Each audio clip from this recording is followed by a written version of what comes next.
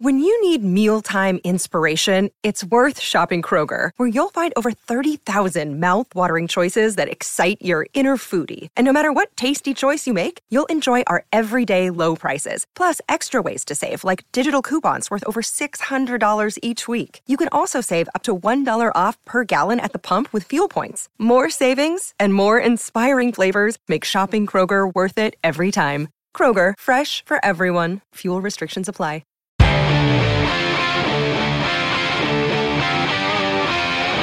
It's the Ugly American Werewolf in London Rock Podcast with your hosts, the Wolf and Action Jackson, who are keeping rock alive by talking classic rock, hard rock, progressive rock, heavy metal, 80s music, early MTV, UK vs. US chart success, and much more.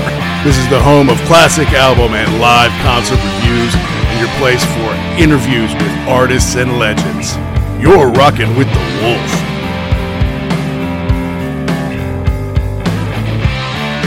Hey out there, rock and rollers. Welcome to the 168th episode of the Ugly American Werewolf in London Rock Podcast. Brought to you by me, your host, Mac B. the Wolf. And I will be joined, par usual, by my co-host and partner in crime from the East Coast of the United States of America, Gary Action Jackson. And we appreciate you tuning into the last two episodes on Eric Clapton. 166 was with his longtime guitar tech, Lee Dixon, who was full of stories from touring with Eric and all the many legends. Told a great George Harrison story on the show. It's a lot of fun. And then 167 was on Eric's 461 Ocean Boulevard, which is turning 50 this year. So all you big Clapton fans, if you haven't already, check those out. And we do a lot of classic album reviews here on the show, some concert reviews. And the big reason that a lot of people love these classic albums is not only because of the great musicianship and songs on the album, but because it takes you back to a certain place and time. And that's where the personal tie to music comes from. And we have people tell us all the time, when we review an album, it's God, I haven't heard that in 25 years, and it's still great today. It's like, oh, it took me right back to the summer of 84. Man, I remember, and it's a way we can all relate to the same kinds of music. And so this week, Jackson and we're going to review an album from our time together in college that at the time was a little bit of a disappointment. However, 30 years later, we have a greater appreciation of it and think it's better than we remember. And that's Pink Floyd's The Division Bell. Released in spring of 1994, it was huge news that Pink Floyd were back and not only had a new album, but they were going to do a huge tour. Now, I was fortunate enough to see them on that tour at the Big Sombrero in Tampa in May of 1994. And it was mind-blowing, life-affirming, fan-double-tastic. It was a major experience for me. And so having the benefit of 30 years on to kind of look at this album as a critic, as someone who's familiar with the entire Pink Floyd catalog, as someone who's interviewed folks who've played in Pink Floyd, kind of come back with this with a different perspective and give it a fair shake. And I think mixed with that and the fact that I have these great memories of being able to see Pink Floyd live on what was their last tour, well, maybe that all helps me hold the album in greater favor than I might have if we hadn't done this review. And maybe it'll do it for you too. Before we get into the show, we got a little bit of business to take care of.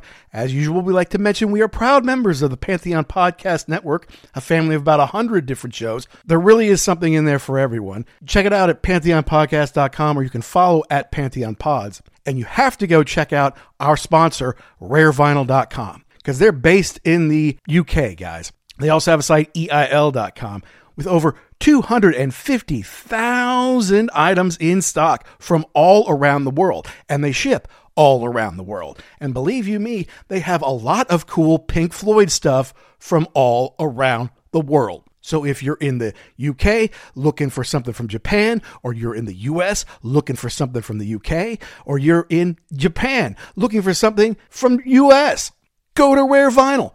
Use the code UGLY, UGLY, and you can save 10% off your entire order. Now, they've got box sets. They've got rare singles.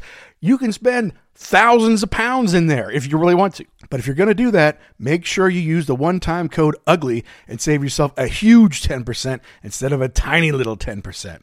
Great folks at rarevinyl.com. They've been sponsoring us for a couple of years now, and we really appreciate it. Their stock is unbelievable. Their folks are unbelievable. So go to rarevinyl.com, use the code UGLY, save yourself 10%. They've got a lot of Pink Floyd stuff. Now back to the Division Bell.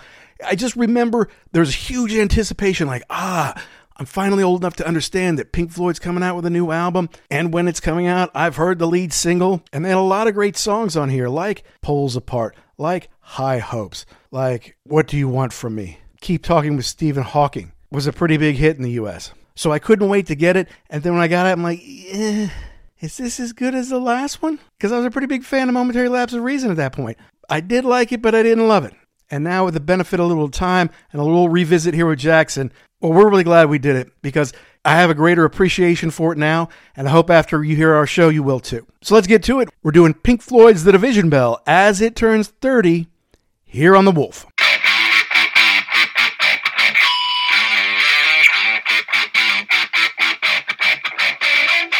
Hello, Pantheon Podcast listeners. Christian Swain here to tell you more about my experience with Raycon earbuds. Our family now has 3 pairs of Raycon earbuds around the house, and my wife just grabbed a pair of the Headphone Pros to replace some headphones from a company that was double the price. And yes, she loves them. Now, if you haven't pulled the trigger on a pair of Raycons, or even if you have, but you're in the market for another pair because they're just that good, well, now is the time to check them out, because they just launched their upgraded model of the best-selling everyday earbuds. With Raycon's upgraded everyday earbuds, now you also get active noise cancellation, ergonomic design, and multi-point connectivity that lets you pair with 2 devices at once. New quick charge function, 3 customizable sound styles, plus awareness mode. Available in a variety of vibrant new colors to complement any and all skin tones. I even have a pair of earbuds in a cool green color. I have tried just about every earbud known to humankind, and these Raycons are fantastic. Seriously, if you've been wanting to check out Raycons, there truly is no better time. You're going to ask yourself why you didn't check them out sooner, and Raycon offers a 30-day happiness guarantee. So what are you waiting for? Go to buyraycon.com/Pantheon today to get 20% off your Raycon order, plus free shipping. That's right, you'll get 20% off and free shipping at buyraycon.com/Pantheon. buyraycon.com/Pantheon. Hey folks, Stefan Shirazi and Renee Richardson here from the Metallica Report. And we are proud members of the Pantheon podcast family, where the best of music and podcasts unite. We've got something pretty cool for you. We're giving away an exclusive Metallica merch package worth over $250. That's a whole lot of Scary Guys, skulls, M72, and other sought-after Metallica swag. And we've made it easy for you to win. Follow and share the Metallica Report, and you're in the game. Go to pantheonpodcast.com/Metallica, enter your email, and hit that button to be entered to win. And just like that, you're eligible for our monthly exclusive Metallica merch package. And guess what, rockers? You can enter every month, so just do it. And while we love our global brothers and sisters, the lawyers won't let us ship outside the U.S. Let's focus on the Division Bell. Right. Because when I saw the anniversary of Division Bell was coming up, I'm like, okay, well, we have to do that. Mm-hmm. A, it's Pink Floyd's last real album. B, it came out while we were in college. I actually got to see Pink Floyd on that tour in Tampa. Mm-hmm. And it was the first time I bought a Pink Floyd album, like the day it came out. Like Momentary Lapse, like it came out and then I saw Learning to Fly on MTV and I heard it on the radio. And then eventually I got Delicate Sound of Thunder first because it was part, live, part kind of greatest hits and, part the Momentary Lapse. And then eventually I'm like, you know what? I should just get that Momentary Lapse album. And then that became a go-to for me. I'm like, oh man, I like putting this on. All right, I can't wait. I hope they really make another album. And then my memory of the Division Bell was that compared to Momentary Lapse, to me, it was a disappointment. Correct. And I would echo that statement. Yeah, because when you said this, yeah, you were like, oh, let's do the Division Bell. I'm like, I don't even really think I like that record, to be honest with you. Yeah. Because it was not the same thing. And to me, it at the time in, 1994, it kind of fell flat to me. Right. Yeah, I agree. And the thing is, they kind of tried to run it back, as far as like using most of the same people, not exactly. And then even the way the tracks fall as far as the instrumentals and stuff like that. But it was 7 years later. Like you can run it back a year or maybe 2 years later, but 7 years later, it was kind of like, and that was disappointing to me. I'm like, they've had 7 years to make this record. I bet it's really, really good. And they experimented with a lot of toys, but I was like, it's not that good. Now, in getting ready for this show, I was thinking, okay, I'm going to be cynical. I'm going to have to, rip this thing apart or whatever. It's better than I remember, but I don't know for sure as a critic if it's that good or if it's because I have fond memories from that time with it. Okay. Because I do remember having good memories of just like, oh, hey, there's a new Pink Floyd and we're going to go see them. And some of the songs are good, but like the whole thing, I remember I listened to some of it and like, what would be better is if we put on Momentary Lapse of Reason. It's never a ringing endorsement. You know what would be better? A different record than this. Yeah, I was really trying to remember that when you brought this up. I'm like, I couldn't even tell you more than one track on this deal. But in going back and listening to it, you're right. It's better than I gave it credit for. And it's interesting because they were trying to make more of a Pink Floyd record. In quotes, then Momentary Lapse was more of just like a David Gilmour solo record with singles on it. This was more like they were trying to tell you a story. And so it was like, what are you trying to are you trying to make a Wall again or something like that without Roger Waters? I think Waters, didn't he say something like it was total rubbish at the time? Maybe. Momentary Lapse, he said, was a clever forgery, but this one, I don't...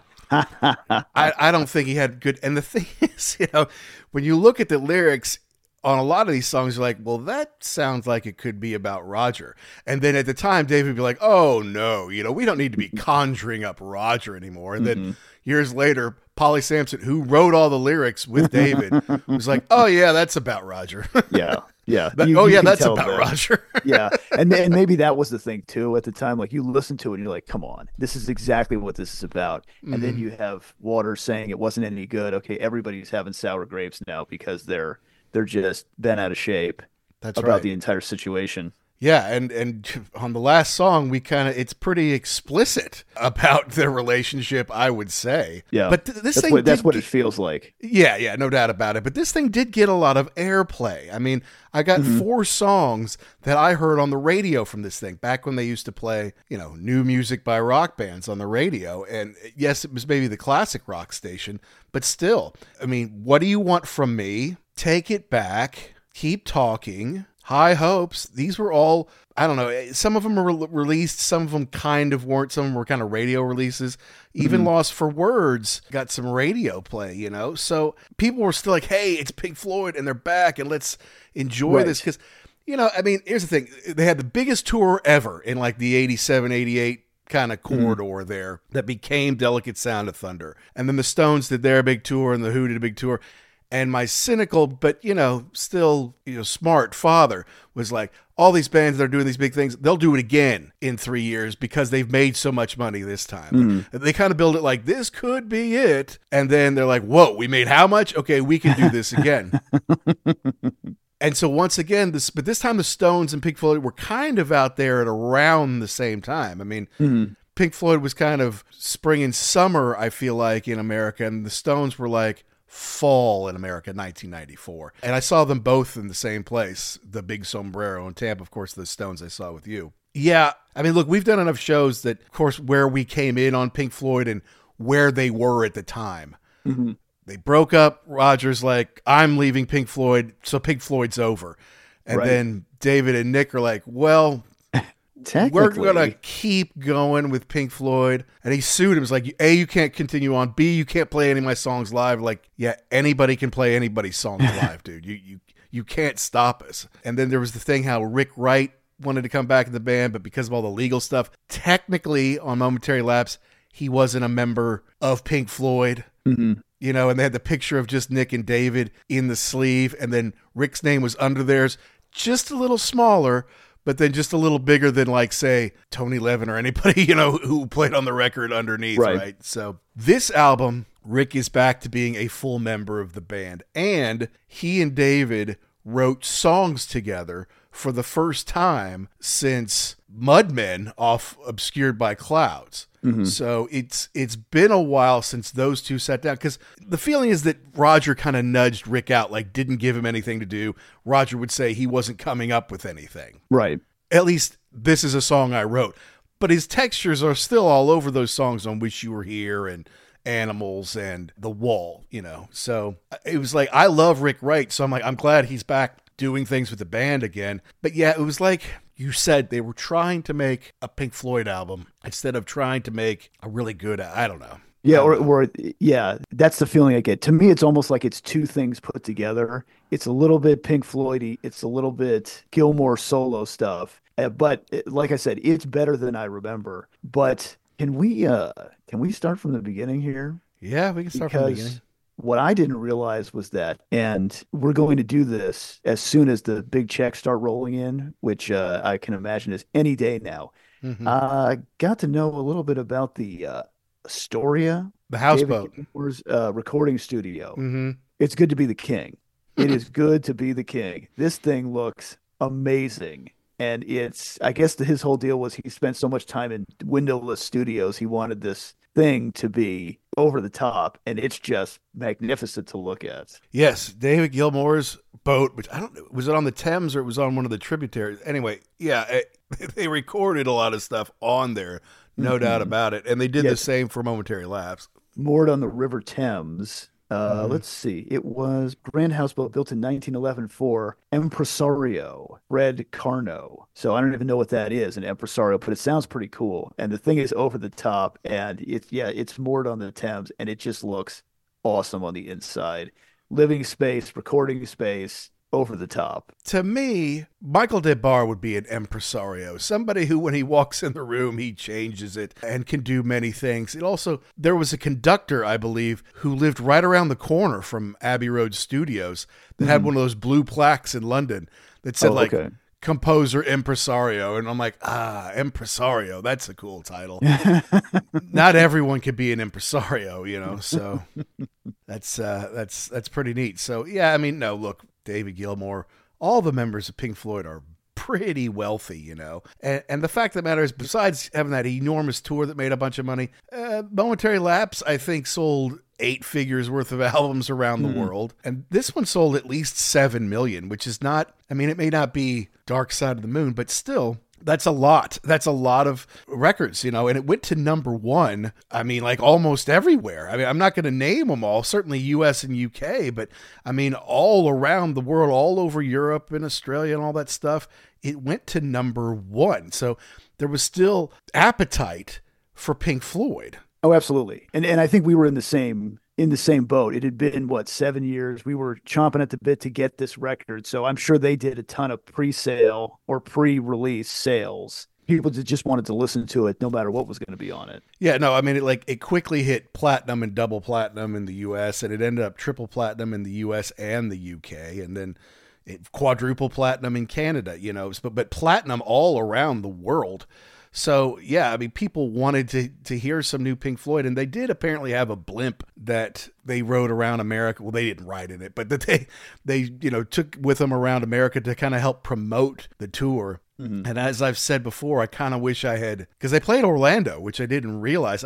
They may have put those tickets on later, because I went ahead, got tickets for Tampa. I should have gotten for Orlando. I should have taken a couple weeks off school and just toured around and watched them a bunch of times. I didn't think that way back then. I was like, I have to get back to school now. Well, you say that, and I think financially that might have been a little bit of a strain also. Probably so, yeah. But I was just like, I have to see Pink Floyd live. That's just like a must. Pink Floyd's coming to America. They're coming somewhere near me.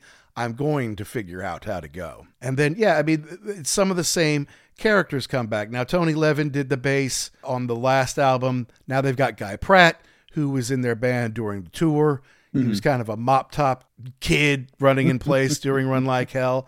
Now he's a little older, maybe not quite as much hair.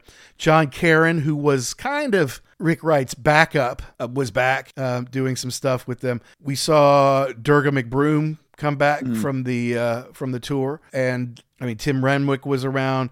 And we saw the return of Dick Perry on the sax. Yeah. What, it had been 20 years or whatever, it had close to it, since he contributed to a Pink Floyd record. So, okay, yeah, we're putting this all back together. Bob Ezrin is at the controls again. So people figure, hey, this is gonna work, So what happened? I don't know. Well, I mean, the easiest thing to say is there was no Roger Waters. And so, he was the architect of the classic Pink Floyd conceptual stuff. So, I mean, I think that's the first thing that and I'm sure he would point to the same thing too. You can't make a record. You can't make a real record without me. But you did bring up the fact that Wright and Gilmour were writing stuff on their own since 1972. So in a way, is it kind of nice that he wasn't there? Because then it's my way or the highway. Right. Actually do some stuff without him over controlling everything, which was, I believe, how The Wall turned out. Oh, yeah. So he's gone. Maybe it's not exactly what you want, but it's just a different direction. And honestly, like the stuff that Waters put out, solo wise, was it all that great? Yeah, not to me. I'm sure there's fans out there who would disagree, but I remember like in 1988, he was out there touring on his solo stuff and pros and cons of hitchhiking, stuff like that. And he's playing a theater in the same town that Pink Floyd is playing the football stadium or the baseball stadium, and I saw him in Tampa Stadium, so right. They could still draw those kinds of crowds. Now, some of the lyrics they seem to be more about relationships, and it's about communication, how problems can be solved, and we just kind of keep talking, as was one of the big songs on the album. Right. Rogers are always more about how politicians are fucking you and corporations are killing you and war is destructive. It's not nice stuff, and it's just It's a little extra heavy. I know it gives it some weight, but not everything in life is like that, and the thing is, I find that this album has some hope to it, whereas Roger's stuff doesn't have any hope. It's like, okay, Roger, this is horrible. How do we fix it? You can't fix it. This is the way it is. Might as well just lay down and take it. Yeah, exactly. So then that begs the question the other way. Can Waters really do it without the rest of these guys to kind of, lighten him up a little bit? Right. If left to his own devices, it's all just doom and gloom. Correct. Yeah, exactly. And he's missing out on some musicianship. I know he says, I can get keyboard players and guitar players everywhere, but I'm sorry. David Gilmour is special. And to me, Rick Wright is special. I think so. And I think that the other problem too, is if you're a solo act, everybody works for you. Right. No matter what you have no thought, you have no opinion, you do what I tell you to do. You need that person to say, and now I want to do it this way. I've got an idea and I can flex out and get it done because I'm part of the band. Yeah. No one tells Roger no. That was the correct problem. Yeah, exactly.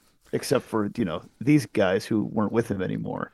And you're right, even though like Wright doesn't have writing credits on a lot of the stuff, his influence you can definitely feel, and you can feel it back again on this record. Absolutely. Yeah, absolutely. And he did some good stuff on Momentary Lapse. He just didn't get like proper credit for it or whatever. Right. But this one, it's like, okay, now they're collaborating again. That's really cool. And a lot of the stuff, I mean, they actually, I guess, wrote a ton of stuff because some of it, or a good chunk of it, ended up to be the Endless River. Okay, which is technically the last Pink Floyd record. It's kind of just a bunch of leftovers from these sessions that they wanted to do it justice because it is, Rick Wright's last recordings, basically. Apparently there's quite a bit of it left. I think they tried to do something with it and stuff. Not all of it, but some of it ended up as something. And then they kind of reworked it and said, okay, let's just bring it back together. And Nick and David and probably Guy and a couple other people kind of came in and put some stuff together to make it sound like more of an album.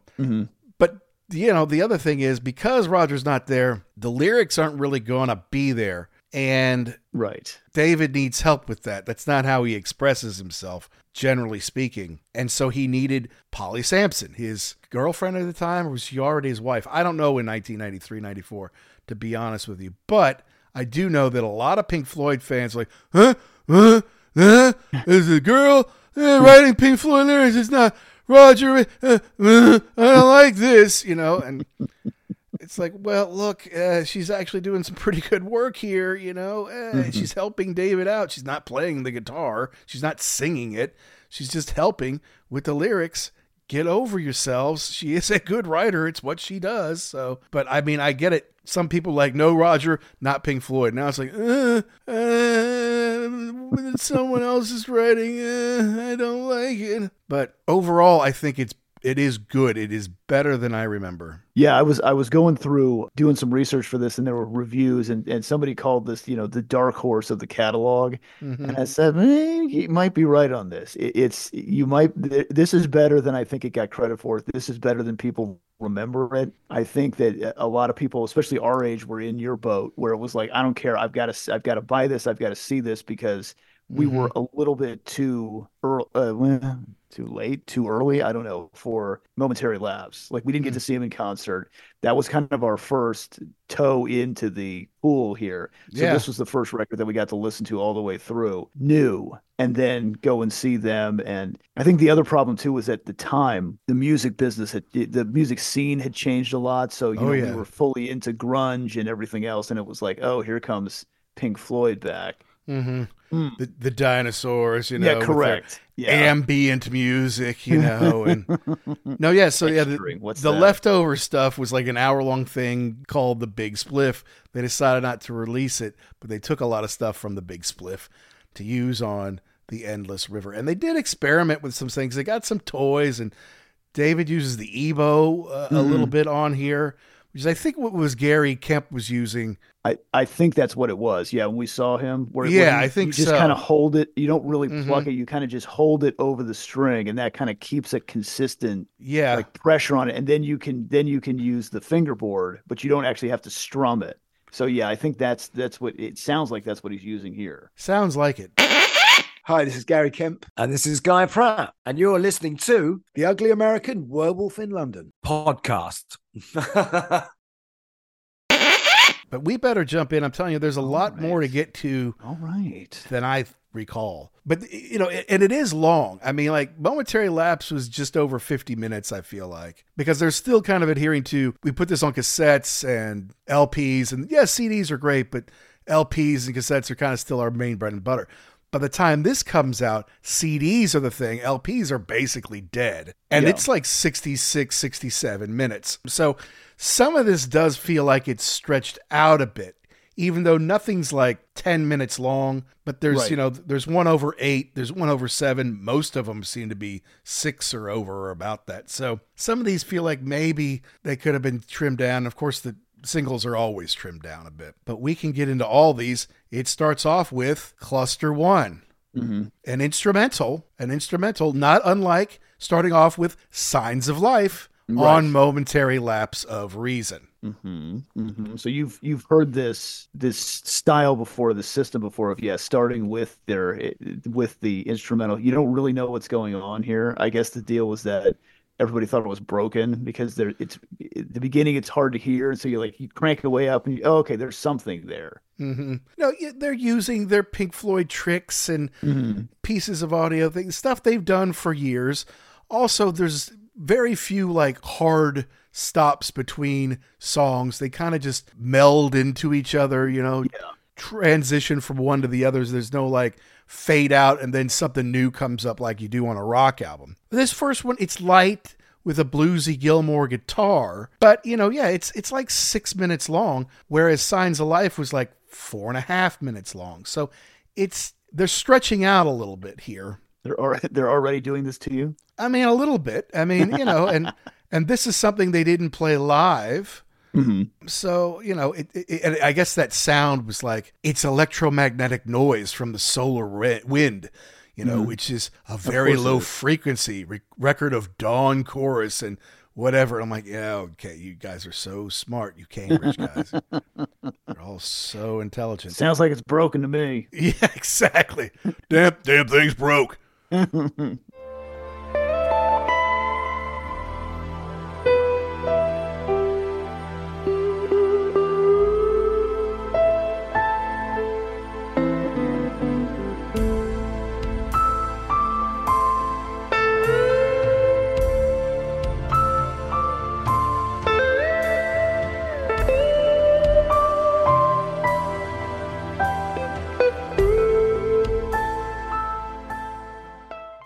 It's not bad, but did this even come out on an LP in 1994? Oh yeah, yeah. I think so. Yeah, I don't know. I'm pretty sure.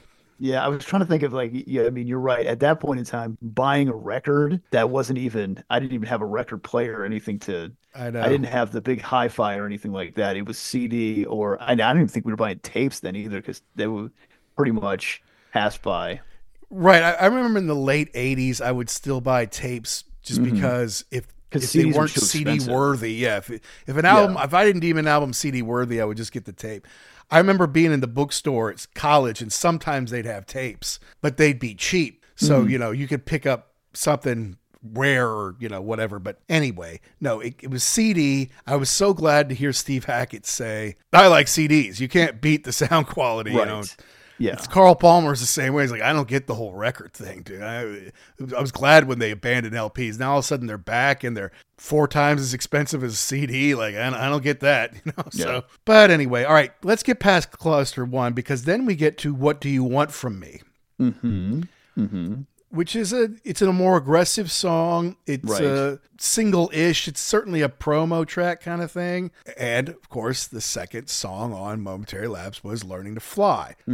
It's more aggressive than Learning to Fly. And it's kind of it seems like a conversation between people in a relationship. What do you want from me? I remember it being on the radio. I remember liking this one back in the day. Yeah, this one they kind of trick you a little bit at the beginning. They give you a little bit of, is this Have a Cigar? What are we doing here? It's just a little bit. It reminds you of somebody you used to know a million years ago. I like this song. It's greasy. It's dirty. Guys on the bass here. You were talking about Durga McBroom. At this point in time, to me, she's a huge part of this sound for this record. Her backing vocals. I agree with you, and she's certainly the one who was on tour, both those tours. But the fact of the matter is they use a lot of people for these. I mean, it wasn't just Durga. It's also Sam Brown and Carol Kenyon and Jackie Sheridan and Rebecca Lee Wright. Like, they're all kind of having this wall of, female sound. And it sounds great. But I'm with you in that Durga seems to be the one. Of course, she and her sister Lorelei are still going. They tour as the McBroom sisters, but they toured they did the tour with the boys on this one. I saw them looking foxy up there on stage. I thought they were so hot, so awesome. And I was right. But this, they released it as a single, but I think it was it was more like a promo single versus like something you could buy. It was, to get people to play it, to get disc jockeys to play it. And then I think they did release a live version from Pulse, which was the live album. Okay. That hit 28 in Canada. But it looks like the only 2 official singles were Take It Back and High Hopes, Keep Talking. Well, no, maybe there were 3. High Hopes, Keep Talking, and Take It Back. Yeah, this doesn't look like it was an official released single, but I do remember hearing it. On the radio, yeah, because classic rock would play it, and a lot of people can relate to What Do You Want From Me, Right, but it goes back to that. I mean, the whole thing you were talking about before, it's communication, and that seems so dumb. Like, yeah, whatever. Like, that's such a base thing, but the more that you think about it, you're like, yeah, we could probably solve a lot of problems. You would just talk. And then on the other side, just listen to somebody. Like, exactly. Like, I mean, I think about this in the relationships that I have. Yeah, like, what do you want from me? Like, what is going on? Like, you're upset, but you're not telling me what's happening. It seems like it's my fault, but then everything seems like it's my fault. So right. Well, it's mostly a proggy blues song, but there's that trippy psychedelic bridge in the middle of it that is very Pink Floyd. And it kind of is between the more aggressive, bluesy pieces. You can drift, you can dream, even walk on water, anything you want. You can own everything you see. Sell your soul for complete control. Is that really what you need? But yeah, I mean, even the cover by Storm Thorgerson, of course, who's a longtime Pink Floyd collaborator from the Hypnosis days. He's the one coming up with all these visuals and the cover, which are these 2 big metal faces. Or is it 2 sides of one face? Who knows? Oh, boy. But I think overall it's really 2 people with the the words going between them, the little lights in their mouths kind of going between them. Those things were huge, by the way. They're like the size of double-decker buses. And I think that they were on display somewhere in America, and then they went back to the UK to be part of like a museum piece. That'd be cool to see in real life. I know. Check that out. Yeah, I want to see those, man. I think that they were gone by the time I got to Europe, or by the time I got to London, and then it was COVID, and then it's like, well, who cares? But okay, so this is a little tepid. We're not huge into it yet, but right, we're moving forward. Now, the third song, Pulls Apart. Is this a happy Pink Floyd song? I don't know. I do like the fretless bass that Gilmore's playing. I thought that was Guy, but apparently it's David playing that. It's happy, but is it also kind of sad at the same time? Because it kind of sounds like he's talking about both maybe Sid and Roger. So yeah, kind of like, hey, I'm sorry it didn't work out, especially on the Roger part, but I'm out here doing my thing now. Another on the second verse. Here's another callback when he says, "Hey, you." Straight to Roger, yeah. Correct, yeah. Did you realize what you'd become? And like, yeah. That's Roger. And David said, no, come on, that's crazy. Polly's like, yes, that's exactly. That's exactly what it is. Yeah. But like the acoustic stuff at the beginning there, because it's acoustic, you can't hear how kind of like sinister it is. It sounds like some older, harsher Pink Floyd. If it had been electric, it would have been more, I don't know, Animals-y or even The Wall kind of stuff. Yeah. There's a lot of callbacks in this thing. Yeah, because it's acoustic, it's more reworked to be more of a chill song. But obviously, Pulls Apart, it's like, okay, we're doing different things. And yeah, I think the first one's kind of about Sid, the verse. The second one's clearly about Roger. But I think overall, it is a good song for this era. Hey, you, did you ever realize what you'd become?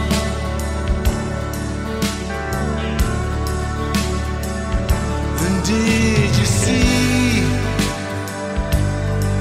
that it wasn't only me you were running from? And while I'm sure Rick Wright or maybe David or even John Caron used, some kind of piece of incredible technology, the bridge sounds like carnival music a little bit, like maybe a calliope or whatever those things were called, And then there's almost a reprise when it comes back out of that, back to like the normal song again. And I think we talked about when we did Momentary Lapse, the fact that Gilmore, he doesn't play fast. He's not going to shred it. But man, I could listen to him play all day long. Just the tone that he's got and the way that the sounds that he can get out of that guitar are just phenomenal. Absolutely true. Yeah. And I don't know. I remember I enjoyed listening to this. Yeah. It says John Caron keyboards and FX. So I'm sure he had something to do with that, but then David did some programming. He also did keyboards. Rick's on the Hammond. Yeah, David did a lot on this one. By the way, we should mention that all of these songs, for the most part, the lyrics are co-written by David and Polly. But then there's a couple that include this guy, Nick Laird Close. And I guess he was in the Dream Academy for a bit there. But this is one that the three of them wrote the lyrics together. Gilmore did the music. First song was Gilmore, Richard Wright. Second song, music was Gilmore and Wright with Polly and David doing the lyrics. That's kind of how it divides all songs for the most part. Lyrics written by Sampson and Gilmore. And then the music, Gilmore is in all of them in some way, except for one, and we'll get to that. So I'll try to remember to point those out as we go along. Along the way. Yeah. But overall, I think for this era of Pink Floyd, I think it's a good one. I love Gilmore on his pedal steel. He's so good at it. It's very Pink Floyd. So let's move forward with the second instrumental on the album, Marooned. Another Wright Gilmore composition. So far, I mean, 3 of the 4 songs are Rick and David, which we hadn't seen in more than 20 years. And it's you were talking about before, they have transitions. Like these aren't these kind of one song goes into another. Like if you're not really paying attention, this thing it comes in right after Pulls Apart. Right. And, it sounds like, what is there, seagulls? It sounds like you're on an island. It's more like, is this part of the same song or is this something different? So they definitely made this to be listened to, I believe, in one chunk.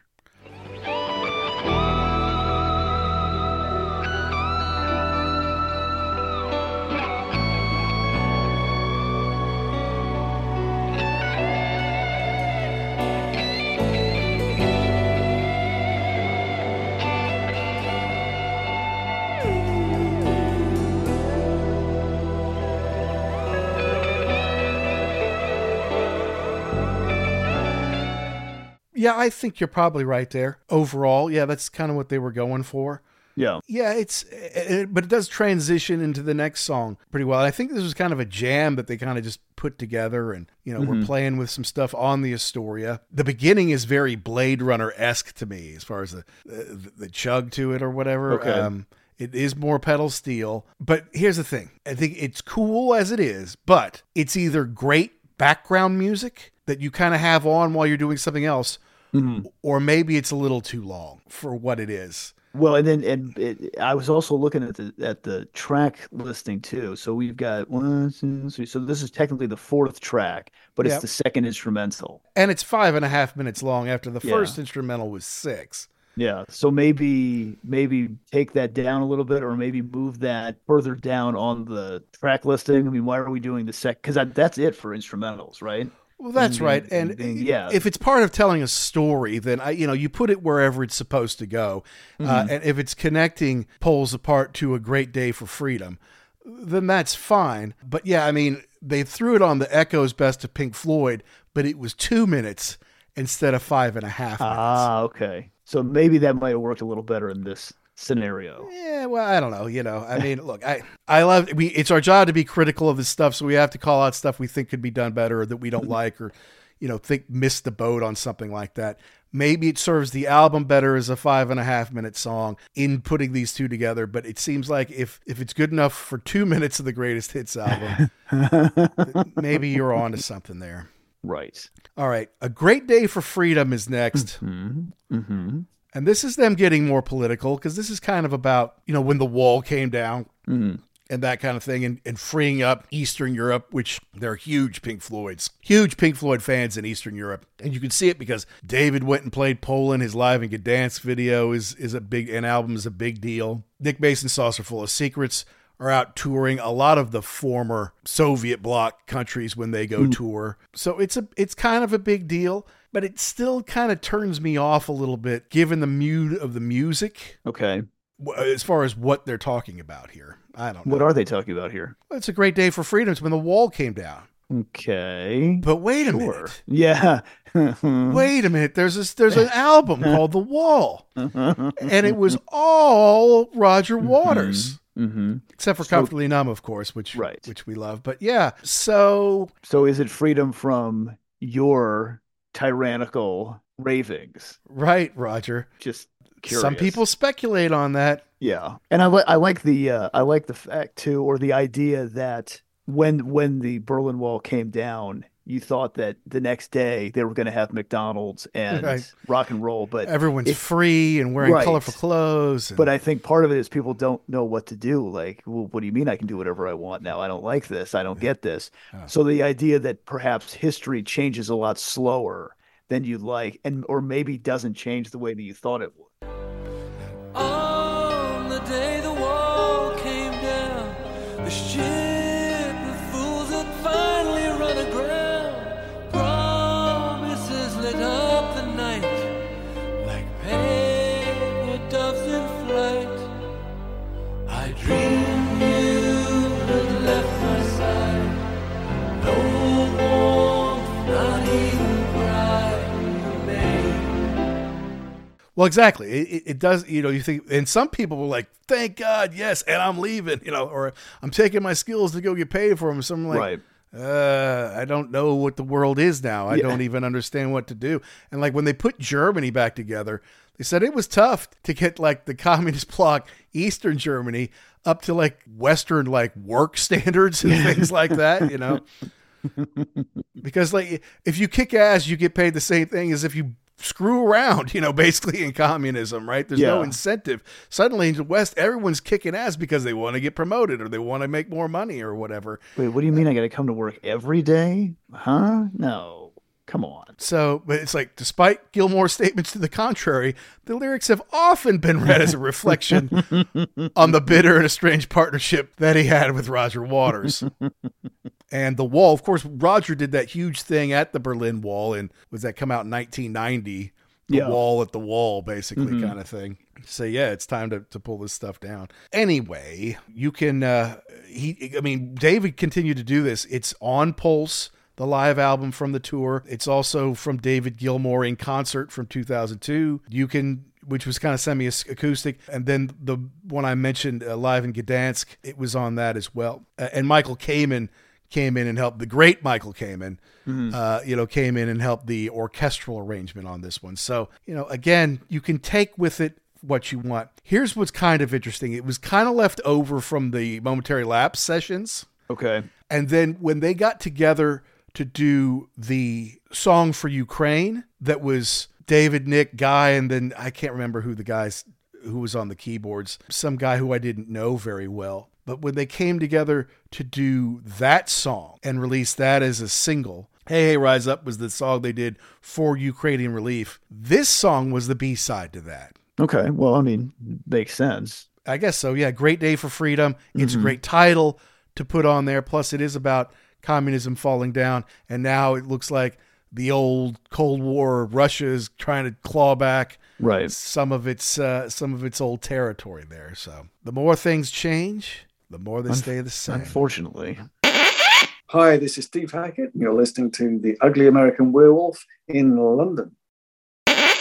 Now, of course, we only ever had this on CD. The music was all Gilmour there. But the next one, Wearing the Inside Out, this is a Rick Wright pen tune. And the lyrics were done by Anthony Moore, who was, I don't know him really well. Apparently, he was a founding band member of Slap Happy.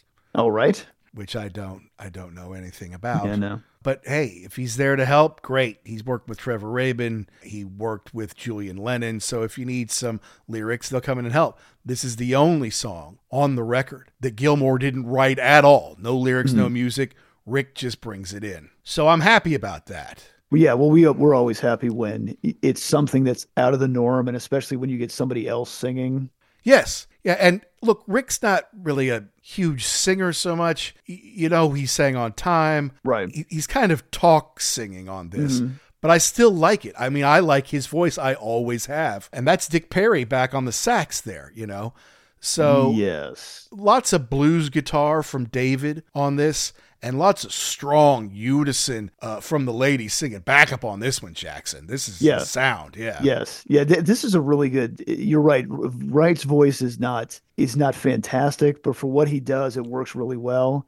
And the background singing is awesome. The sax is, again, here we've got another friend coming to see you from Us and Them. It's very reminiscent of that same sound. So I love this track. Somehow, but he's coming around. He's starting to choke. It's been so long since he spoke. Well, he can have the words right from my mouth. You do. This is one of your favorites on here. I do because I'm always going to gravitate toward the album cut. It's not written by the same people. It's not sung by the lead singer. You've also got, I think Guy Pratt was saying something about how the idea came from doing harmonics on the bass. So it's just a whole different way of writing a tune. Right. So that's kind of interesting that Guy's like, oh yeah, that was my idea. That was my thing. Right. Well, it's nice to be, I don't know about how the royalties were given out, but Guy made out all right with the whole Wright family. So yeah. I was just looking at that.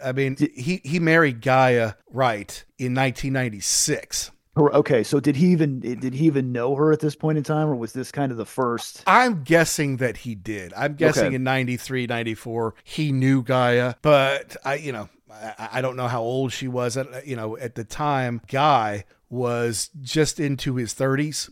Mm-hmm. So, and he'd already been around, right? He played with so many people already, played with the Smiths, and he came to prominence when he played on the Momentary Lapse of Reason tour and all that kind of stuff. But he played with Gary Moore. He played with a lot of people. He's very much in demand. He's a composer. He can write his own songs. He was always with David on all his solo tours, and obviously he's with Nick here now. So he's very, and he's, we know we love Guy. But on something like this, even though he's a great guy, oh God, no pun intended. Yes, but, it is. You intended that pun. Pun intended. You're not getting this gig if you're not a fantastic player. I don't care how for sure. nice you are. I don't care how much everybody loves you. If you can't play over the top, then you're just not going to get the gig. And I thought I read something that Roger Waters, he always got top-notch guys, top-notch people, but he could never really put it together like this for whatever reason. These guys just had a better groove. Absolutely. Compared to Roger's solo stuff, there's no doubt about that. And it's probably because this was more of a band, and that was more, if you did it wrong, he was going to scream at you. I know. He turned into like Bob Geldof at the end of The Wall. Like, like he would like to be a dictator. I'm pretty sure, Roger. That kind of comes through loud and clear. Yeah. Yeah, absolutely. So, all right. I'm glad that Rick got his, yeah. Hadn't heard him sing in 20 years on a Pink Floyd album, so we're glad that all came together. And now, look, it kind of continues on here as far as I'm concerned, because we had the CD. But when you flip it on the LP, or maybe the cassette if you had it, then I find that these last 5 songs actually have a lot more radio friendliness, single potential, better at communicating to the masses than... Yeah. Most of the rest of the other stuff. It feels like we're kind of switching gears here, because especially these next two, to me, sound a lot more like Gilmour solo tracks, like you would have heard on something he would put out by himself. Well, maybe. And look, you can't underestimate the influence that Polly had on him. Mm-hmm. Because she's writing, they're writing them together, but Polly's really kind of cleaning them up and having them make more sense and that kind of stuff. David has a hard time expressing himself in words, not with that guitar, though. He's awesome at that. And like the blues that he was playing on that Rick Wright track, Wearing the Inside Out, that solo from him was great, But this is kind of a classic Pink Floyd runner. Got that. It's just mellow and upbeat versus, say, Brick in the Wall, which has that, and it's like ominous tone to it. Yes, but I like it, and it did well. Mainstream rock, it hit number 4 in the U.S. Maybe only 73 on the Billboard chart, but 23 in the UK is not bad for them. And it was backed with Astronomy Domine Live, which is kind of cool. And I have fond memories of listening to it. Again, I'm not sure if I love it or if it's just like it took me back to a time. Yeah. This is definitely more Momentary Lapse sounding. So yeah, maybe that's like, okay, this is what I'm more familiar with. Was he having a hard time, Gilmour, in between, like when he got divorced and when he met her? Generally speaking, that's the way it works. Yeah, I would think, because that it kind of sounds like, especially like this one and then the next one, it's like we're kind of back on the right track again in his personal life. Yeah, no, there's no doubt that Polly came in and made a huge difference. Yeah. Again, these are lyrics that David and Polly did with Nick Laird Close, and as far as the music goes, this is Gilmour and Bob Ezrin. Bob Ezrin gets a write on this. Of course, he got a co-write on Learning to Fly on the last album, and is legendary that, he did The Wall, and of course the legendary Kiss album, Music from the Elder. Oh boy. Oh boy. The classic. He was doing a lot of cocaine then. You got to give him a pass on that. Seriously. But listen, Pratt sounds really good on this one. Mm-hmm. He stands out on this one to me. I don't know. Obviously we didn't flip it. The CD just plays. Right. But this second side is what Take It Back's the first part of. I don't know. It does feel like a change. And they're experimenting with all stuff. The EBO is back here. They're playing with all sorts of little Pink Floyd toys on this thing. Yeah. But I do like it, I think. I think it's pretty good. Yeah, and it's a nice... let's see, what did we have before that? So, yeah, it's more upbeat. It's kind of moving. It's moving it along a little more. The lyrics are a little kind of a bummer. It's something about I spy on her, I lied to her, I made promises I cannot keep. It's like, right. Well, that's kind of harsh, but the music isn't ominous or anything. No. It's very upbeat for what he's trying to say, and it does kind of, instead of getting bogged down here on the second side, we're moving along nicely. I agree. It's like, okay, upbeat, light, major chords, not necessarily minor chords, like, oh, this is going to be so horrible, which is all you really got out of Roger. I mean, honest to God, it was the only thing he ever wanted to talk about. And I get it. There's stuff on here in the world that's terrible, and we need to, you need to mix it up a little bit. It can't all be bad, because if that's the point, then it's just like, why even go on here? She might take it back someday.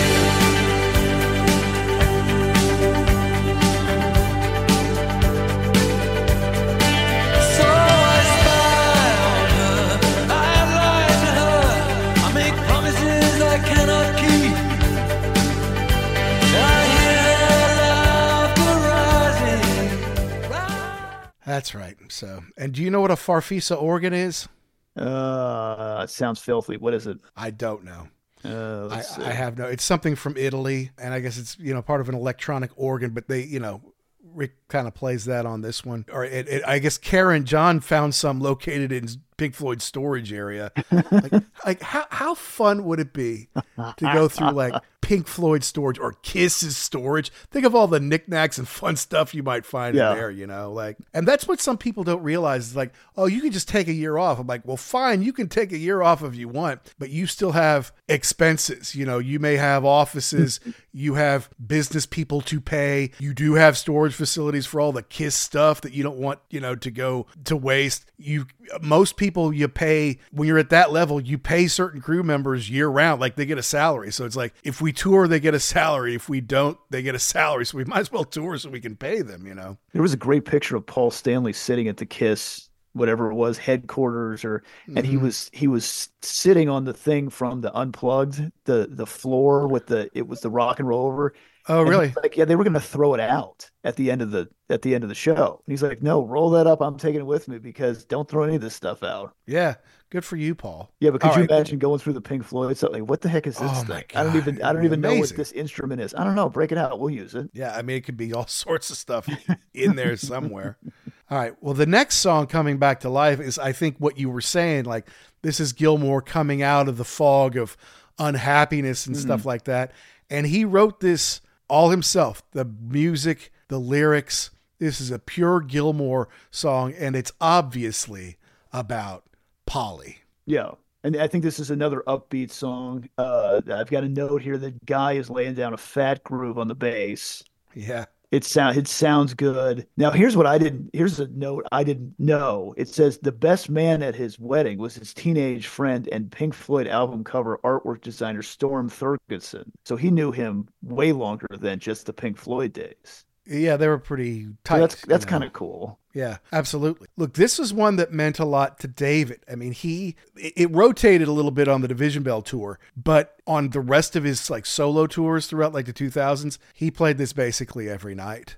Okay. He was proud of this one, I think, and it just kind of showed a time where you thought that, not that you necessarily your life was over, but you had kids with this woman, you have a family, and now it's over. Yeah. You've grown apart, whatever.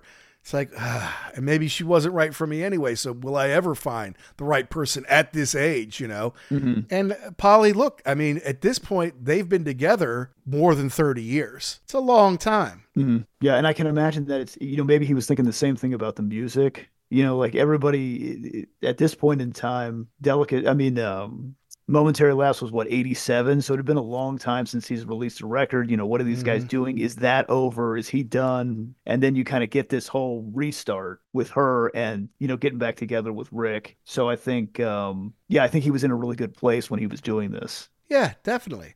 Where were you when I was burned and broken? while the days slip by from my window watching. And where were you? My only thing is, like, again, because the CD is longer than the LP, I feel like they kind of take advantage of a little bit. And so some of these songs are stretched out. Maybe this is one that's a little bit longer. Okay. That, you know, it's over 6 minutes, like everything, basically, on the second side. It's not bad, but it's, maybe is it too long? Yeah, maybe just a smidge. maybe just a little bit. Just trim that down a little bit for me. Just a little bit. Now, the ninth song, or the third song of the second side, Keep Talking. This is the one I remember as the big single off of this record. And David wrote the music with Richard, lyrics with Polly, but it famously has Stephen Hawking's electronic voice piped in here. Yes. And that was something that they took from something else, right? Like a speech or something. Like, he didn't record this for this record. But it was a BT ad, man. It was a British telecommunications ad. And it's like, as much as it like pains him, as distasteful as it is to take something from a commercial, it's like Hawking's voice, what he was saying, what he meant in this commercial, actually brought David to tears. It was like, we need to keep talking, or whatever it was. It was like, they went out and got permission to use that, and they piped it in during the live performance and all that kind of stuff. And it was a big single. It was backed with Take It Back. It came out in October of 94, but it went to number 1 on US album Rock Tracks. Now that is radio play, not sales, but still for 6 weeks, it was at the top of that chart, which means it's just getting airplay on the classic rock stations that we listen to. Number 8 in Canada, number 26 in the UK. So that's pretty good for them. And there's lots of David Gilmour on here using his little toys and tricks and pedals and things like that. I think I should speak now. Why won't you talk to me? I can't seem to speak now. You'll never talk to me. My words won't come out right. What are you thinking? I feel like I'm drowning. What are you feeling? I'm feeling weak now. Why won't you talk to me? I can't show my weakness. I was going to say, I like the call and response. You know, you've got him saying the line, and then the background singers, you know, it's not the same thing, but it's a response to what he's saying. That's kind of cool. I remember when that single was out, that hit me, you know, that was what you were waiting for. The Stephen Hawking thing, it's a little disconcerting to hear the robotic voice. I mean, if it were me, I would, you know, can't we get Barry White or something to do this? Right. Instead of the computer. Well, you know, that's because we didn't know who he was. Except I learned later that summer. So in 1994, I went to Cambridge to study for a summer. Mr. Hoity-toity over here. Well, it's because Pink Floyd went there, right? You know, so. And you had to take a couple classes a day. And I took a couple economics classes so I could get my major done with. But first thing in the morning, they would just have these seminars on general things. For like everybody, no matter what you were taking, could come in the morning and learn about whatever. And maybe one day it was about economics, finance, and one day it would be about art. One day it would be about chemistry or whatever it was. One day Stephen Hawking came and spoke. Really? Wow. And I skipped most of those things because they were early and I was basically drinking the whole time I was there. Yeah. But when I heard Stephen Hawking was going, like, okay, I got to conjure myself up and get there. Yeah. And it was like standing room only. And they don't want you standing. They want you sitting down. But I think I weaseled into a seat a little hungover. But I'm like, it was cool that I got to see him speak. And I was like, oh, God, he's the guy on the Pink Floyd. You know, not that he's written all these great books. He's a remarkable physicist. It's the Pink Floyd guy. I know him. It's Enrico Palazzo. But they perform this every single night of the Division Bell tour. And I love the talk box he uses on it. We were just talking about talk box on the Eric Clapton album the other day. David uses it pretty well. And like you said, there's call and response from the backup singers and him throughout the song. But then at the end, they're doing the You Never Talk to Me. He goes, wah, wah, wah, wah, wah. And, you know, at the end, he does a big whoa at the end.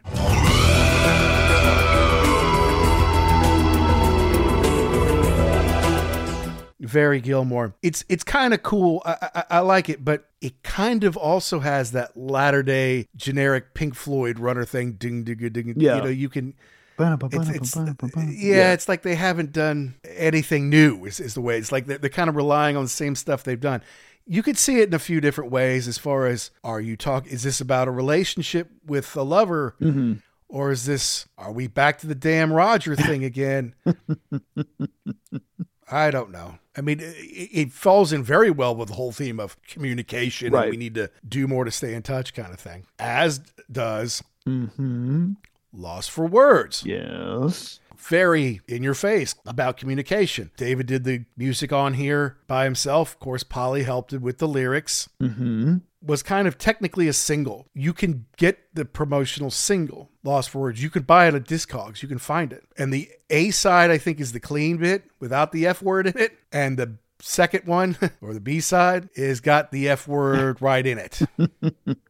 So, but I feel like it's gotta be about Roger, doesn't it? I think so. Cause I even wrote a note on that when I was listening to it. I'm like, is this about Waters again? Three question marks. And then there's a note here. The lyrics, mostly penned by Sampson, are a bitterly sarcastic reflection on Gilmore's then strained relationship with former bandmate Roger Waters. So, here we go back again. And maybe that was the thing too. We were talking about him, Gilmore finding new love and everything else. Maybe this was very cathartic for him to express how he'd been upset with this dude for how many years now? Yeah, probably since 1979 or 80, but certainly since like 82, 83. Yeah. But, it has that acoustic guitar to start, which kind of gives it a Wish You Were Here kind of vibe. Mm-hmm. Yeah, I think once you really dig into the lyrics, I think it's obviously about Roger, to be honest with you. But yeah, it kind of starts off a little dark, and then you're right. When the acoustic comes in, it lifts it up a little bit. So, I think this is one where it's sad, and he's mad. He's mad about the relationship, but then just the title itself, Lost for Words. It's like, you talk about communication, but sometimes it's like you reach an impasse, like there is nothing else to say. And I think that was probably the way it was at this point in time. Like, I can't talk to this dude. Well, exactly. And it's like, why am I trying to reconcile when you tell me please to go myself? Right. Because well, what's the point? Yeah. Everything I do is trash. Yeah. I can't do anything without you. So you know what? Maybe I am done talking with you for a while. Yeah. Maybe I am lost for words. Yeah.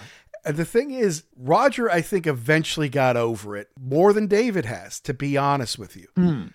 Because eventually I saw some footage, like they were, and it may have been in 94, where they were kind of in the same place, maybe in the same studio complex, and they kind of bump into each other serendipitously. Mm-hmm. And Roger's kind of like, oh, hey, David, how you doing? And David doesn't have much to say to Roger. And I think eventually Roger puts his arm around him. David kind of looks at him like, what are you doing, you son of a bitch?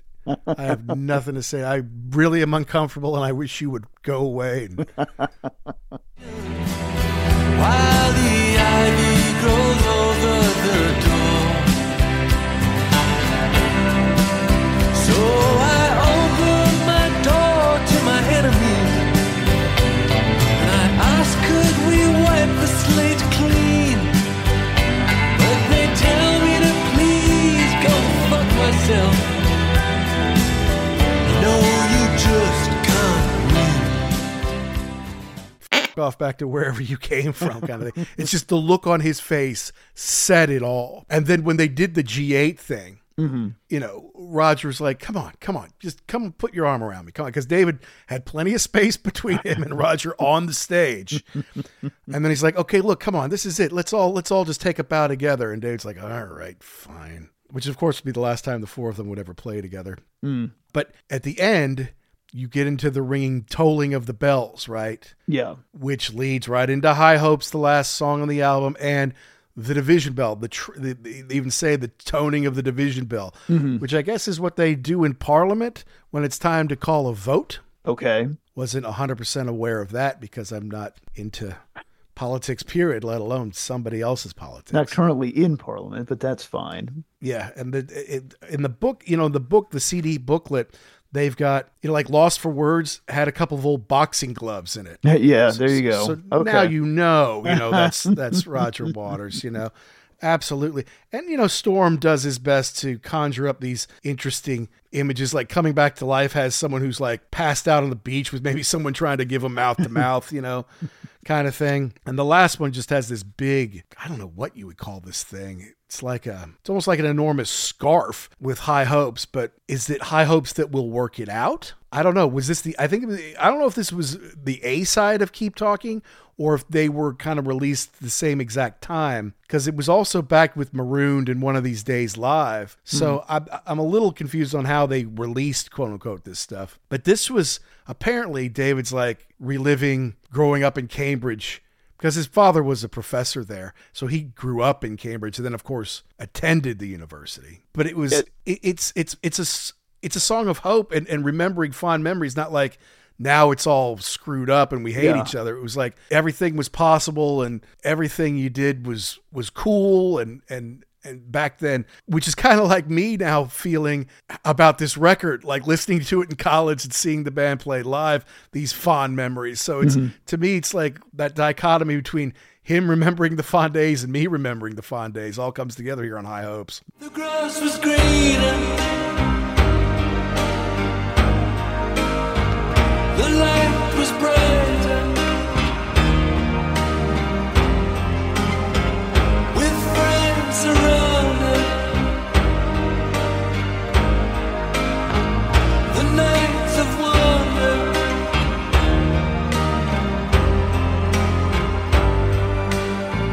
Looking beyond. What a way to end the record then. All right. Yeah, and it kind of starts off a little sad with the piano, but then it picks up with the acoustic, and he's back playing the lap steel again, which sounds awesome. That's and right. then the church bells on the way out. I'm like, is that like, are we done with the whole thing? Are you done with life? What's going on there? I don't know what he was trying to do with that. But, the grass was greener back then. Like the sounds, the music that you listened to had a bigger effect on you. It was more prominent. It was a more important part of your life, more than just something you need to do to make money anymore. Your friends back then were your friends forever. And you're right, the pedal steel on this is fantastic. But the last lyrics include the phrase, the endless river. Which would, of course, morph into their last album, which is, I kind of bought it out of obligation more than, oh boy, I get to, there's a new Pink Floyd album, like there kind of is, Yeah. But Storm did the video for it. And you're right, you had the bell on the way out. Well, maybe not all the way on the way out, but close on the way out. Yeah. Because if you listen all the way to the end, there's a little hidden track there at the end. Right. Is someone talking to their son there? Somebody is talking to Gilmore's son Charlie. Okay. I think it was like he must have called and he answered the phone, and so he says, is this Charlie? And right. He just hangs up, and you hear him go, "Oh, great." But to me, that's the end of Young Lust. You're giving me a little like. Right. Collect call from Mr. Floyd to It keeps hanging up. It keeps hanging up. I don't know why. On the way out, I said I'm who like, you were. That's exactly the same thing. That's just a little carrot at the end. See ya. Fair enough. But, this did chart too, and Lost for Words, I think, got to 21 in America on like Rock Tracks. Number 7, this one in the U.S. album Rock Tracks, 26 in the UK, and even charted in Canada and France, So this got heard a lot. A lot of the tracks were pulled out, even though it sounds like it's all supposed to be listened to as one big album. A lot of the tracks were pulled out and played on the radio or released as singles. So, and that's what you do with Pink Floyd albums, right? You play the hell out of them. You play them all over the world. And this one did that, sold at least 7 million copies, went number 1 everywhere, and led to a tour that grossed $100 million. Which I kind of want to touch on here at the end. So you went and saw them in Tampa. I did. And I mean, we had watched Delicate Sound of Thunder 97,000 times. Yes, so we like that very much. What was that like going to see this thing? I mean, there had to be a lot of hype in your mind. Oh God, yeah, and absolutely. Now, here's the thing. The live album that came out of this was Pulse. Yeah. And on Pulse, they kind of famously do Dark Side of the Moon in its entirety, and then they go and play other songs, I feel like that they did that on the European tour Like they played most of Dark Side on the tour that I saw, but they didn't do it in its entirety. I think they picked that up for Europe and other parts of the world. Okay. Now maybe they did a couple of US tours that I'm not, 100% aware of, but yeah, it was amazing. And I went with my buddy Darren, who we call Doogie, because he came to Rollins when he was like 15. And when he graduated, he was like 19. And then he went to medical school because that's what Doogie do. And he had to come back to see us because he went to medical school in Tampa. He came back, I remember, to Rollins because he's like, he wanted to party when he was finally 21 with his boys, with his fraternity brothers, not with all these medical wonks that he was now associated with. But he lived in Tampa. So we went down there together to see the show in Tampa Stadium. And we're pretty far away. I mean, it's in one of the end zones. We're probably 80 yards away from them, Okay. But it's incredible. It has the big round, canvas with the lights all the way around it in the back. And then they have something in the middle that's like a mini hangar kind of thing. Okay. Like on the 50-yard line or like between the 35s or may have even been between the 30s. It was pretty big. So this the same kind of similar stage that we saw on the Momentary Lapse tour. The three backup singers, you got John Caron, you got the saxophonist, you got Guy on the other side of Nick from David, no Rachel Fury this time. Boo. Which I didn't know was going to be the case, and I got to say I was a little disappointed. Had you known that, you would just turn the car around. Maybe. But no, and they broke it up into a couple of sets. And the first set was bookended by a couple classics. But then in the middle, they pretty much played stuff from the recent two albums. So they start off with Astronomy Domine, which I didn't know. And then they ended it with One of These Days, which I did know and I loved. Mm-hmm. And then in the middle, they did Learning to Fly, On the Turning You Way, and Sorrow from Momentary Lapse. They did What Do You Want From Me, Take It Back, Great Day from Freedom, and Keep Talking from Division Bell. Then they took a little bit of a break, but then they come back, and the only thing new they did in the second set was High Hopes. And most of the rest of the stuff was from Dark Side of the Moon. Because I guess, it's it was 21, but it's the 20th anniversary of it, right? Mm-hmm. They do Shine On Crazy Diamond 1 through 5. Then they Breathe in the Air Time, and then the Breathe reprise. They do Great Gig in the Sky. They do Money. They also do Us and Them. They squeeze in Wish You Were Here, which I remember was amazing. And of course, they do Another Brick in the Wall, Part 2. Mm-hmm. And I remember everyone kind of marching along to that. When they get to Comfortably Numb, which of course is what I'm waiting for. Yeah. Then this hanger the silver hanger in the middle, I think it was silver, in the middle of the field, all of a sudden it opens up like in the middle and the sides come down like there was going to be a huge telescope coming out of there or whatever. Okay. And what comes up is basically this enormous ball, like a disco ball. Okay. I'm pretty sure this was for Comfortably Numb. I could be wrong. That it happened at some point in the show. Yeah, and maybe it was. I feel like it was Comfortably Numb. The thing goes up, and so there's this ball, and then they flash the lights off, and it spins. So you've got this. I don't know how big it is. Is it 25 feet? I don't know how huge this thing is, but it spins, and then you could see the lights bouncing off everyone in the entire football stadium. Oh, cool! Like going around, I'm like, whoa, man, this is super cool. And then, not to be outdone, the disco ball opens up. Like from the top and the bottom, like the things curl apart and then lights come out of that and beam all over everybody. Goodness. I'm like, whoa, this is so cool. This is the coolest thing I've ever seen in my life. This is so amazing. Just losing my mind. I'm like, I can't believe I'm seeing Comfortably Numb live. I was so psyched. And then they came back to end with Hey You and, of course, Run Like Hell, which is a great. And that's why I said maybe it was on Run Like Hell, but I feel like it was from. See, now I have to go back. But the thing is, the Pulse doesn't exactly give it to you because I also think Pulse was done indoors, like in an arena. Okay. Yeah. I mean, if you were going to record it live, probably because you wouldn't want to mess with the outside, noises that you could pick up on an outside stadium. Yeah, my question is, I haven't watched Pulse in so long, I can't remember if the thing came out of the middle in the arena or not. Mm-hmm. But then the Pulse video went 8 times platinum in the U.S. and the album went double platinum in the U.S. I mean, people just love Pink Floyd in this country, and I'm one of them, certainly. But then that's kind of it. And at the time, I never really thought that would be it. Yeah, I You know, didn't I'm either. just like, they'll take another break and maybe they'll Right. take 5 years off and they'll just do something again. Because that was so huge. There's no way that was going to be it. They were on a roll. I mean, if it fell flat, maybe, but this was huge. It was huge. You know, yeah, those two tours were enormous, grossing hundreds of millions of dollars. And back then that money went a long way, you know? So I just figure, okay, well, they'll take another break and they'll deal with their taxes and then they'll do it again.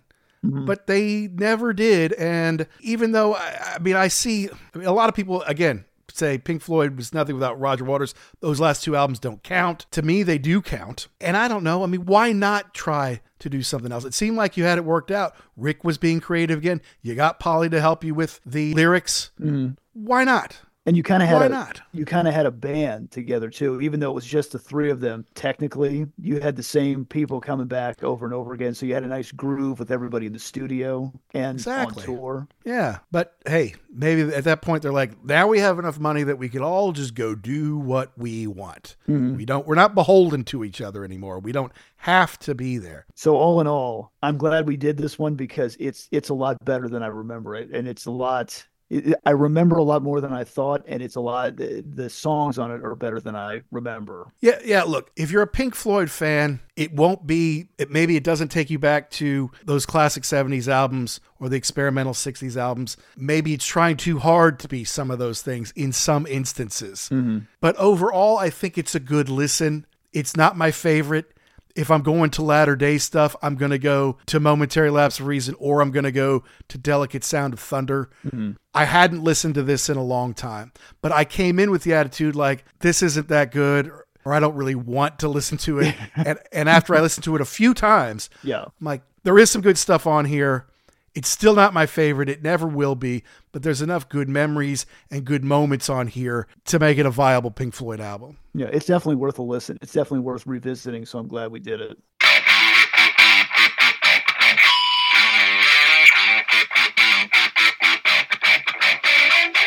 So it was fun for me and Jackson to go back through the Division Bell after 30 years. Yes, it's one of those that maybe at the time it wasn't your favorite in the world, but it grows on you. And I hope you guys don't mind me sharing my memories from seeing Pink Floyd live, the only time I ever saw them live, in Tampa in May of 1994. Great memories, great time in my life, and that's kind of what music ties you to, right? It's what brings back those emotions or those special moments in your life that are tied to some of your favorite songs of all time. And that's a big reason why we do this show. It's because we love music. And we know if you're listening, you guys do too. So we thank you so much for listening to our show. It means the world to us. And I know we've got a lot of super knowledgeable Pink Floyd fans out there. So you got to let us know. Did we get something right? Did we get something wrong? Did we miss the point? Did we leave out your favorite part? Let us know. It's uglyamericανwerewolf@gmail.com. Let us know the bands, the albums, the tours, the DVDs, the books, the rock properties you want to hear us talk about here on the show. And we're hoping that you're subscribing and downloading wherever you get your podcasts. And if you're thinking about it, guys, hey, give us a 5-star review wherever you get them. It just helps us find more rock fans like you. And if you send it to us, we might just read it here on the show. So thanks as always to Pantheon Podcast for making us part of the family. Thanks to our sponsors, RareVinyl.com, who have a mess of Pink Floyd items in stock. Go to RareVinyl.com. Use the code UGLY, save yourself 10% on anything Pink Floyd they might have. And the Prague anniversaries continue here on The Wolf. We may just have to do something again from the Pink Floyd tree before too long, hint, hint. So stay tuned for that. And to all of you rock and rollers all around the world, be cool and keep doing what you do to keep rock alive.